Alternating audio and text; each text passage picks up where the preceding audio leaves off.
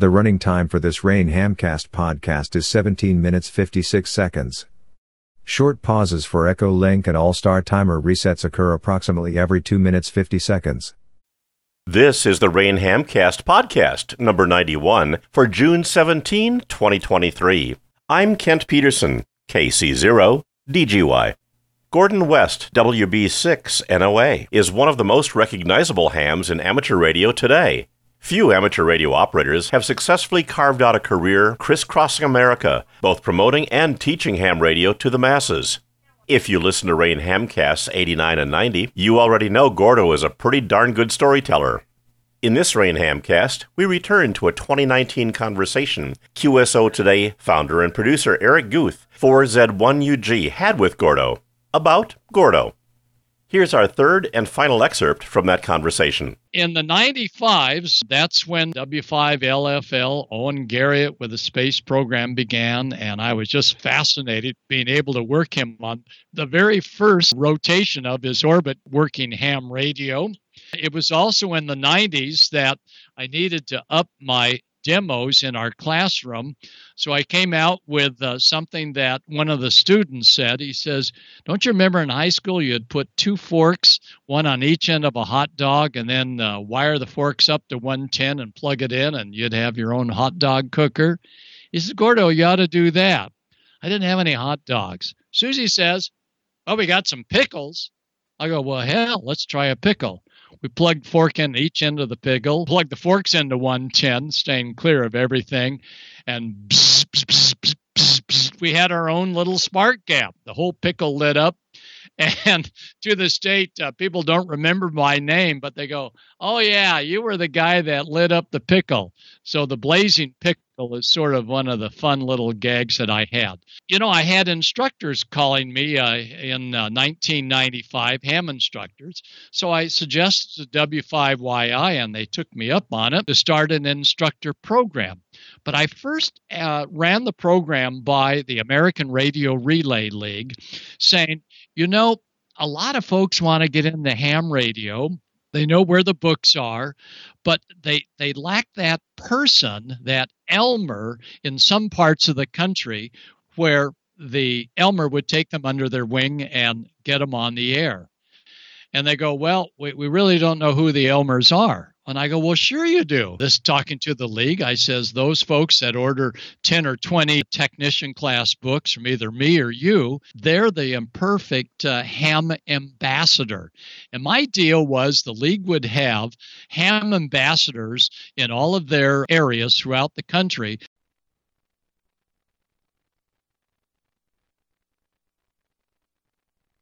So when someone would write them saying, you know, I think I want to get involved in ham radio, but I can't find a class, and I don't know what book to study, and I don't know how to do it. That's where we turn it on to the ham ambassador that would then befriend that person in their local city or county and get them into a local class. Well, the Ham Ambassador program was embraced by Master Publishing and the W5YI group. So we started our Instructor Academy in the late 95s.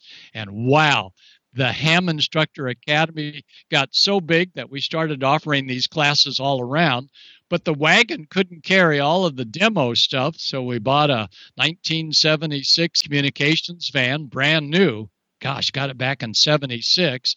And we continue to have the same van, a Road Trek, absolutely outfitted with all the ham radio gear to offer students not just a talking head, but rather live demonstrations of HF gear, VHF, UHF. So in the 2000s, we were really rolling, having a great time working with the volunteer examination coordinators as they would develop new question pools, working the Gordo books, working the new commercial book, GROL, that was a big success, and doing tons of ham shows, but still remembering marine electronics, working closely with the Radio Technical Commission for Maritime Services, called RTCM, on their marine electronics education programs for safer boating. So every year I would update our books. The question pool committee once a year with just a 1-year gap will first upgrade tech, and then the next year upgrade general, next year upgrade extra, and then a year off. That allowed me to then upgrade our commercial book, and it really worked out well. So in the early 2000s, I became very interested in my earlier work back in the 70s at 10,000 megahertz, 10 gigs, ham band, X band. And because I worked with radar as well aboard ships, well, I knew a lot about X-band. I knew about the devices. But back in the 80s, they were gunplexers. And now the great X-band gear comes from overseas sources as well as Down East Microwave in Florida, who brings in overseas gear plus their own gear. And 10 gigahertz is just a fun way to explore all of the ultra-high ham radio frequencies.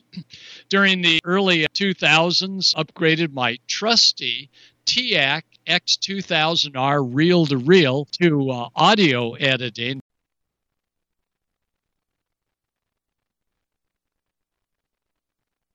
It took me a little while, but now I'm a big fan of some of the audition programs, and I can now do that effectively on the computer. But the reel-to-reel, even tape cassettes, still are here in the library because the tape cassettes allow me to put in different audio soundtracks in different orders, and they're always quite reliable. In 2015, the instructor program is a huge success, all going well. I finally anteed up and said I need a better radio than some of my smaller rigs here, so I invested in the Kenwood TS990, even though it's a lot more radio than my modest 4-element beam here in Costa Mesa, but allow me to listen in on how the DXers do their thing, tied it in the computer for FT8 and the digital modes. And my work with the U.S. Coast Guard Auxiliary also required a lot of MT63, 1K, and 2K digital communications. So I really got involved with the HF bands again in earnest. I'm not a DXer, Eric, but I enjoy listening to DX, and I do enjoy the DX up on 2 meters when we have band openings to Hawaii. I enjoy the DX up on 10 meters, talking to technician class operators 28.3 to 5 to tell them to get their general. And I enjoy the DX at 10,000 megahertz, but I'm not a contester. I may send in my logs to support the contest, but I have no real interest in collecting a whole bunch of awards. I'm just happy to help support the ham radio world. So now we come to current, and I'm still, at 77 years old. Susie keeps me going every morning, Monday to Friday, 40-meter net on 7250. That lets me see what propagation is like on the lower bands. Monday nights, I have 3 or 4 nets. Tuesday nights in the evening, 4 nets. Wednesday nights, Ham Nation. And Ham Nation, now over 400 podcasts, working with Bob Heil and George and Don and Amanda and Valerie and just all of the real experts of ham radio. It's a fun show. After each Ham Nation show, I look at the chat room comments. And if the chat room comments give loads of comments about the topic I was talking about and my color short shots that I present, then I know that was a good topic. You're listening to our third and final excerpt from a presentation voiced by Gordon West, WB6NOA, about himself. We'll conclude Gordo's thoughts after station ID. This is Rain Hamcast, podcast number 91 for June 17th, 2023. I'm Kent Peterson, KC0DGY, and we'll be right back.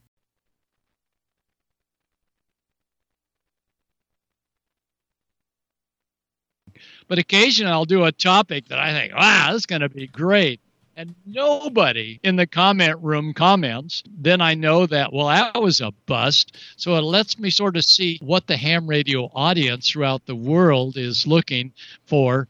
And I'm very happy to say that ham radio operators are not just appliance operators these days, but they get involved in ham radio at the appliance level and then dig deeper and deeper in their gear. And this is exactly what we want, because we want more than just appliance operators. So Ham Nation is a great way for me on a weekly basis to really get the feel as to what's happening out there on ham radio. So my future will be to continue our books and audio projects. I try and use as many sound effects of W5, LFL, sound effects of someone spotting something unusual on one of the bands and recording it and sending it to me. But sound effects as well as live demos are so important, so we're not just watching an instructor as a talking head or going in front of a classroom and, oh my gosh, presenting a PowerPoint for the entire 8-week class or the entire 2-day weekend class. Nope. I say you got to do more than just rely on that. Use it certainly for test prep at the end, but we've got to give our students the very best of live demos. And I always enjoyed the live demos. And beside the Blazing Pickle, the other live demo goes way back to the 70s, taking a class or seeing me in action, where we had a Swan Cubic ST3 tuner tied into a person's bicycle that they rode to class. We put the bicycle out on the wet lawn, clamped battery alligator clips to the bike frame, attached the other alligator clip to a good metal source nearby, loaded it up. Our first contact was Japan. We told the Japanese station we were running 50 watts into a Schwinn 16-speed bicycle. And the Japanese fella came back on, bicycle, 16 elements, yes. Well, I don't think I was speaking clear enough. I don't speak Japanese for him to know I was on a bicycle as an antenna. But after we finally, and he laughed, and we made plenty of contacts during our 8-week class off of a Schwinn bicycle.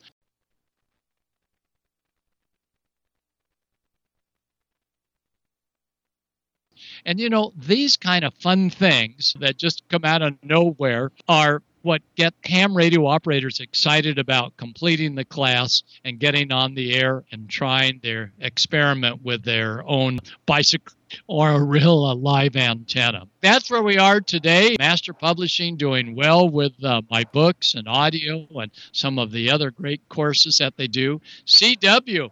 Everybody thought when they did away with the CW that Gordo CW courses would go away. I was worried that would happen. We are now selling more CW. This is what I'm told by the publisher. I don't sell stuff myself. They're now selling my CW courses. They're 8, used to be cassettes. Now they're 8 compact discs, 8 CDs. Soon we'll probably go to a digital format, although that's hard to manage on a sales side. We're now doing these CW courses like we've never done before. So even though CW is not required to obtain the ham radio license, it allows more and more folks that said, I couldn't do the CW, so I couldn't get beyond the no-code tech. They are now general, and many are extra, doing CW at 30, 40, 50 words per minute, much faster than I can copy. So it's fun to see what happens to ham radio operators. So ham radio, absolutely, I live and breathe it. Susie puts up with this. She and I stay in contact via ham radio when I'm traveling. So ham radio is everything for me. Do you have any thoughts on how to attract new hams, especially young people, to amateur radio? Kids love computers. They love their smartphones. So we need to, at the very beginning, introduce them to ham radio with FT8, where they can actually see some of the radio signals coming in. They can hear what sounds just like hash, and then realize that, wow, this is a whole nother way of communicating, and stress the importance to kids that this is just one aspect of our hobby, and that is tying in smartphones to decode the International Space Station slow scan television, which we did a week ago. Wow, that was neat, in memory of Owen and Gary at W5LFL. But kids get excited when they see us playing with stuff that they know. And then we introduce them to digital, DMR, ICOM America, D-Star, many of the other digital modes that are out there. We encourage them to link into other parts of the country via a handheld, but to understand all about code plugs, understand all about DMR and what it takes to get on the air professionally.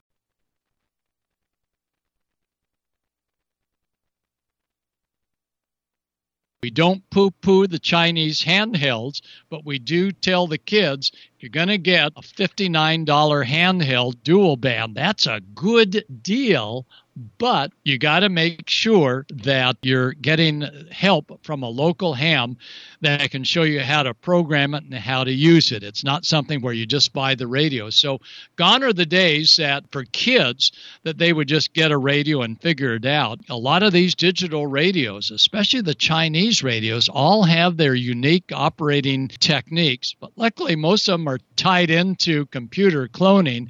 And when it comes to using the computers, these kids come out of the airwaves and they're your best asset. So we really encourage clubs and instructors to see the value of kids, get them involved with programming on a computer, and they're quiet at home. And then when they start hooking up with stations wireless and have other stations listening in at the same time, wow, this type of chat room over the airwaves really gets their interest. And we also have kids that are musical, and they pick up the CW and love the CW and want more and more. Plenty of things still out there for kids, not just the old-fashioned stuff. And many times we'll bring in an old-fashioned radio, and they are amazed when we hook it up to a Schwinn 23 speed.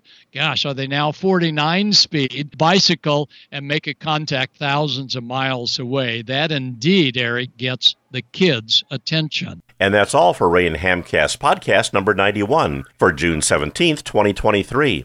This time, we completed our third and final excerpt from a 2019 conversation between QSO Today founder and producer Eric Guth, 4Z1UG, and amateur radio's cheerleader and ambassador Gordon West, WB6NOA.